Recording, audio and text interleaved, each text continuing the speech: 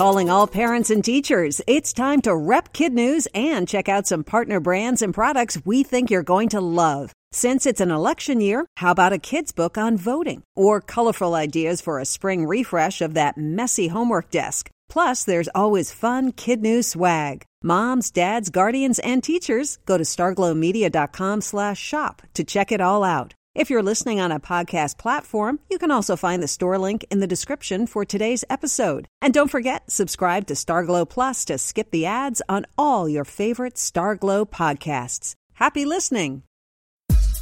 Good morning and welcome to Kid News. I'm Tori. Today is Friday, January 25th, 2019. And we begin with a gaping hole on candy store shelves. Sweethearts, those little sugar hearts with messages like "Be Mine" and "Crazy for You" on them, won't be available in time for Valentine's Day next month. Even though they were the most popular holiday candy last year and for decades prior, the company that made them went belly up. New owners stepped in a few months ago, but that was apparently too late to restart production. The Spengler Company promises to be up and running in time for Valentine's Day 2020, and cautions that any sweethearts you do come across in the corner of a store this year probably came off the candy line before 2018. Here's an idea whose time should never have come. A Southern California company is charging $80 for you to wipe your nose with someone else's dirty, sneezed-in tissue.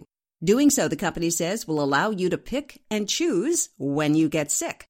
The box arrives with tissues that sick strangers have used, sealed in a petri dish. Most doctors are incredulous. They say wiping your nose with someone else's germs is a really bad idea. You don't know what they have, and you don't know how your body will react. According to health experts, the best way to keep a cold at bay is frequent hand washing, avoid touching your face, and stay away from others who are sick. Presumably, that includes their tissues. Right now, some of your older brothers and sisters are finding out which colleges they got into and which ones they didn't. It's a big deal. Even bigger when a school tells you you're in, but you really aren't. Such was the case in Florida. The University of South Florida, St. Petersburg, just sent 430 acceptance emails to students that had actually been rejected. The first email read, "Congratulations on your admission. We are excited to welcome you." An hour later, this hit the inbox. There was an error. Please disregard the prior email. The chancellor admits it's a black eye for his St. Pete Bulls, but says the school is working hard to make up for the mistake and hopefully keep it from happening again. Another day, another dance lawsuit against Fortnite.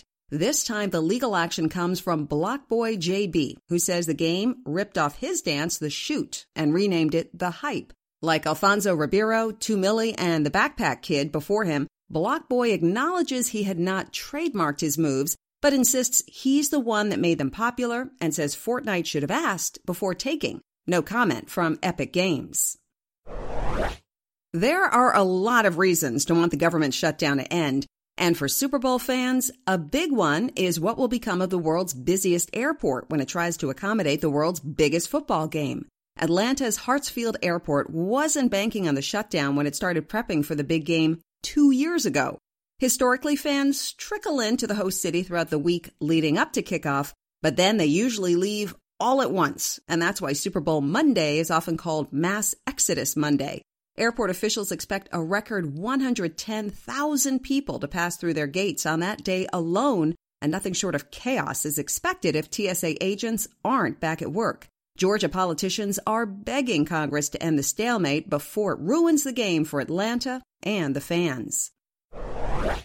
Shutdown or not, the Super Bowl media machine is in full gear. 24-year-old Jared Goff is about to take on 41-year-old Tom Brady. And if experience matters, consider this. The Patriots quarterback has more Super Bowl appearances of his own than the entire Rams roster has put together. Brady has already played in 8, the most in NFL history. The Rams' whole team has just 4 players who've played in a total of 5. Plus, Brady has a unique and apparently very effective motivator in wide receiver Julian Edelman. To pump up his quarterback during the AFC Championship game, Edelman got in Brady's face and yelled, "You're too old. You're just too old." And that's it for Kid News this morning. Now, our Kid News quiz. What Valentine's Day staple won't be available this year?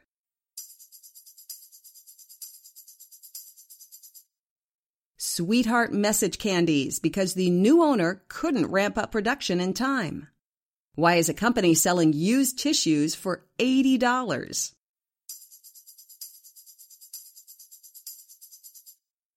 It says if you wipe your nose with them, you can pick and choose when you get sick. Doctors say don't.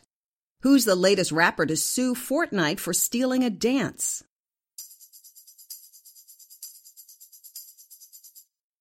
Blockboy JB, who says it took the shoot and renamed it The Hype. What did a Florida university send by accident?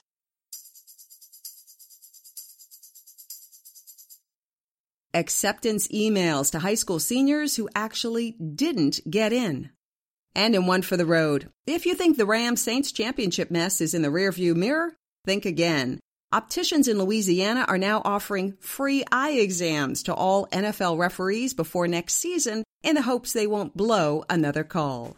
Thanks for listening, everyone. Have a great weekend, and we hope you tune in again Monday morning.